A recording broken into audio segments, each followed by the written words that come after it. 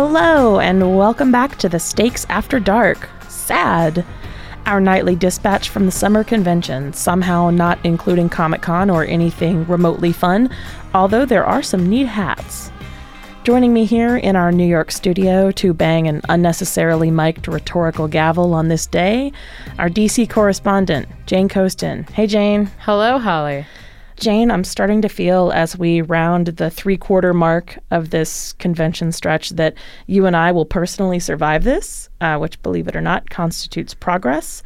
We had a quieter night on the floor where apparently some intrepid employees of the Wells Fargo Center thought to maybe turn off the live mics where they couldn't be grabbed by individual people, although there was some drama fomenting in the media tent and outside. We had, I think, more active protesters tonight than we ever saw in Cleveland. Right, and it was interesting because it was some of the Bernie delegates that left after the roll call and then went to the media tent, tried to stop media from getting into the tent to get food, which, speaking as a member of the media, that is a dangerous proposition to get in between journalists and food. I've never been a war correspondent. I've never been a national affairs reporter.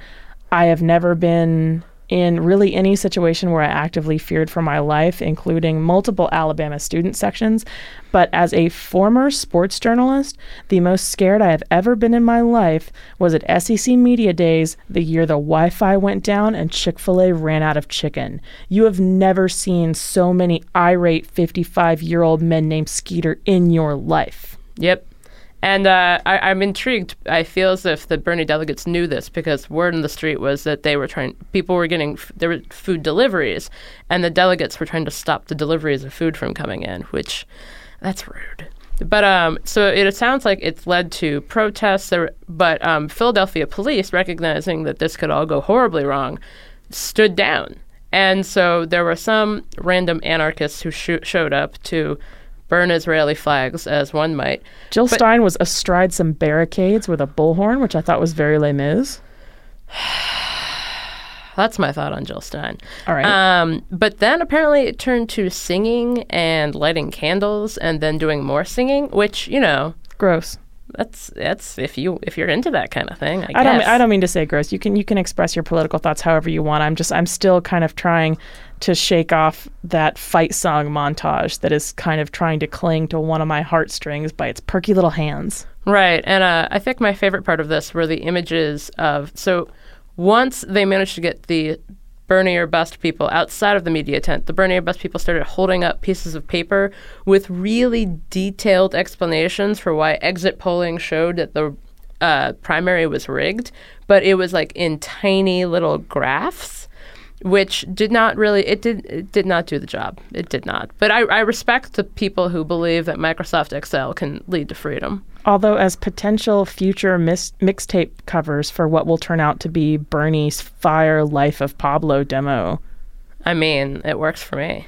Jane, for the first time in 6 days of convention absorption, I feel as though you and I personally might survive this ordeal, which the absence of agony at this hour kind of constitutes a pretty strong euphoria on my part. How about you? Well, at this point last week, we had just finished hearing from Ben Carson, so things are looking up on my side. And this is not to say that we're able to stretch our wonky legs and splash around in a lot of concrete policy debate. These are still political conventions, which means they are still carnivals for the base. But no one has devalued our basic humanity as women today. Nope. That was cool. Nice little Tuesday. There was a lot of talk today from people with personal stories who have been helped in some way by Hillary Clinton, which, while it's not a policy platform, we're not really going to get to hear a lot about policy, much as we might be craving it after last week in Cleveland. And B, at least we're hearing about priorities, something a hypothetical Hillary Clinton administration might want to focus on, which is not something we got a whole lot of last week. Last night, among other things, Monday night, we heard about substance abuse and mental health care And tonight we covered police brutality. We had lots of women speaking about how Trump treats women and Americans with disabilities. And see, at least the convention is not being dedicated to speaking about what a nightmare Hillary is. Like, when you think about it, she's on her 6th straight day of publicity. You know, Donald Trump talked himself after Melania's speech was being pulled apart in the press about how all publicity is good publicity. He just gave Hillary Clinton a solid week of it, of negative press, and now she's here for a solid week of positive press. Right, and I think that, as I said last night, I believe, that this is the there has been nonstop focus on things either Hillary Clinton has done or wants to do. Even when you were hearing about survivors of 9/11 talking about the work she did as a New York senator, you're hearing about she did this thing that she said she would do, and then she did it, which sounds like small potatoes. But after last week, that's pretty important, because Donald Trump, the people he was able to find to speak were either F-list celebrities or people whom worked for him. So this was a nice change. But also, and I think that this is an important point to remember, is that we are members of the political class. Are we pundits? What estate is this? What? We're the 4th estate, right? Okay, yeah. This is not for us. No. Though there are probably more journalists watching this than literally anyone else alive, and I bless you people who are not watching this. More cops than protesters, more journalists than real Americans. This is convention season. Glorious, glorious real Americans. This is not made for us. This is everything that has occurred tonight or last night or last week was not intended for people who write for publications or who do journalism as a profession. If you look at it in that vein, I think it's going pretty well. There's something I started to think about tonight. There's kind of a vacuum. You know, we're obviously heading into a couple months where we, you know, as journalists are going to have to be aware of how we're talking about Donald Trump versus how we're talking about Hillary Clinton. And there's kind of a vacuum that's being created by the GOP where we almost have to describe Trump in terms of how he treats other people because he doesn't give us anything else to go on. You know, he surrounds himself and he defines himself publicly with these nebulous superlatives, both in terms of, you know, how he presents himself to the world and how he thinks of other classes of people. And we still don't know a lot about him as a hypothetical president beyond that. And I wonder how that's defining the parameters of how we, as a 4th estate, are even able to speak about him. Does that make any sense? It does. I mean, particularly when Donald Trump issued a statement today that said, and I shit you not, I know how I'll deal with ISIS, but I'm not going to tell you. That was his statement. In his defense, I'm starting a sentence with in his defense, and it's about Donald Trump. If I were running for president, that's exactly the kind of shit that I would pull. Oh, yeah. I shouldn't run for president. No, we agree on this. So let's go back to what actually happened tonight. I feel like not by volume because that would be Bill's speech, but I feel like by a pie chart, the majority of the time tonight the biggest segment was devoted to survivors of 9/11. And I have mixed feelings about that I'm not quite sure how to unpack. On one hand, it's a lot of people, as you said, lining up to talk about real, tangible things Clinton did as a senator for New York during this time. And on the other hand, they had all these long and terrible personal histories with that day that they shared. And those stories, while each moving in their own way, it started to feel like a fuzzier version of the RNC's Benghazi cotillion from last week, which I found deeply tacky. Right. No, I understand that. But I don't know where the good place is on that line to settle because this is something, this was a big deal accomplishment for her at the time. Right. And I think that, my personal line is that the Benghazi thing appeared to be that this was all Hillary Clinton's fault. And hypothetically, Donald Trump would have been better at this, which we would never know, as Donald Trump has never really been asked to do anything. And I think that being able to direct viewers to concrete things Hillary Clinton has done or wants to do, or even when she was talking to the mothers of people who have been lost to police brutality, that's something that, she's talked about for a long time and been willing to talk about very openly about working with these women. And I think that the fact that this is all related to her, and it's interesting that you pointed out earlier, I feel like the RNC was just as focused on Hillary Clinton, just in a completely different way. But I think this is a little bit different because it was like, yes, this is a horrible, tragic event, but at the same time, this is a horrible, tragic event, and then this person who happens to be our nominee for president helped us do something about it. There was a level of hopefulness to it. It wasn't quite the same as, bringing out someone's, mother to say that Hillary Clinton personally murdered my son. It's a little different when you're saying, this happened to my child, but I'm proud to work with Hillary Clinton because I want this to never happen again. Yeah, the Mothers of the Movement segment, in contrast to the 9/11 survivors segment, I thought was really well done. And I recognize that that's not a one-to-one comparison. This is many separate personal tragedies and not one giant national event. But Sandra Bland's mom, in particular, Geneva, who went first, I actually gasped at one point during her speech. And I'm not really a person who tends to, weep and rend garments even during big emotional speech movements, but they were so powerful up there as a group. I agree. And I think that just their presence and just the willingness, I think someone pointed this out on Twitter. There were 18 African-American delegates at the RNC. There are about 1,100 to the DNC.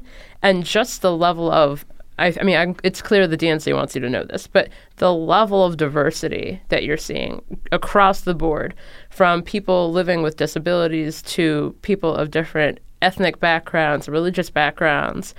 After last week, it's refreshing. I feel like, I'm aware that the DNC in its own way is pandering to me, and it's working, but I think it was refreshing. Yeah. It's one thing that I thought was really curious was, and, maybe this is also naive because he is, as Joel Anderson was very astutely pointing out, still an old dude from Arkansas. But the real stumble tonight on tangentially related to the Mothers of the Movement, I thought came from Bill at the end of his speech when he started. He of course he was off the reservation. Of course he was off the teleprompter because he is Bill and he's going to Bill about until he's done.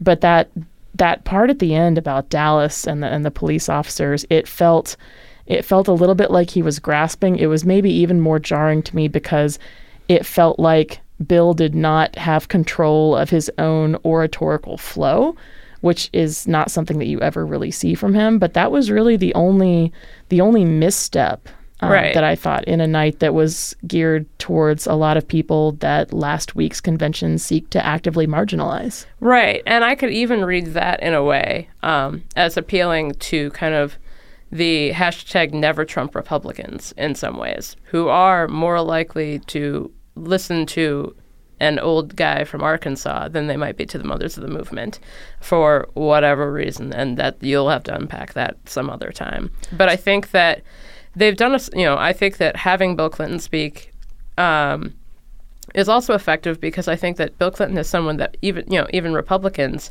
have been willing to recognize, like, he's pretty good at this. And, kind of checking out Republican Twitter, even they're just like, okay, he's got something here. Like, this is something that's effective. And again, for people who are not a member of the chattering classes, I think that might have been effective. Also, the fact that if you started watching convention coverage at 7, that was around the 10:57 mark. So by that time, my litmus point is my parents. By that point, my parents have gone to bed. Like, that's late. Talk about unpacking. We could talk about Bill Clinton's 5-hour address to the convention, for probably its entire own podcast. The one thing that I do want to touch on that I thought really stood out was, there was it a New Yorker article today about the odd position that Bill would occupy as a theoretical first gentleman, and will he meddle or won't he meddle in affairs of state? But the thing about tonight was that we haven't really gotten to see before was it's just a dude talking about his wife. Yeah. And Bill hasn't given a lot of these speeches. Hillary hasn't been framed in the public eye as this person. And it's amazing that this was a novelty. Yeah. And I think that that's something, on my list of concerns, how Bill would behave as a hypothetical first husband is way low down there. But I do think that that's an interesting thought of just like by the end of it, if you're thinking about it, it was an hour of a guy who's pretty proud of his wife talking about it at length. I mean, it was kind of like, it was basically if you gave like a father of the bride speech at a wedding, but just like weren't really sure where to cut them off. It is really interesting to see him up there speaking as a person, not as a public figure. And that was also refreshing in its own way, just to see something new after this, what feels like an interminable election cycle, to see something new. And then we got to the big reveal of the night, which was Hillary herself in Hunger Games-looking satellite animation. And that was kind of weird. That was a weird ending moment. That was a terrible animation. It looked like something out of Sim Tower. And was she at an Olive Garden? She seemed to be having a nice time. She seemed to be having the kind of nice time you have at a place where there's unlimited salad and breadsticks. And also the Chiron said that she was in New York. So I propose that you and I put our headphones down, go out and find wherever she is, and just start buying glasses of rosé and see what stories we can get out of this evening. I'm in.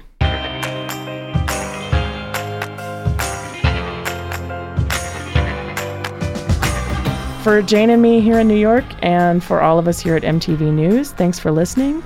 Stick with us for the rest of the DNC, because as long as it's on, we're stuck here. This has been Stakes After Dark, or SAD. Good night, Jane. Good night, Holly.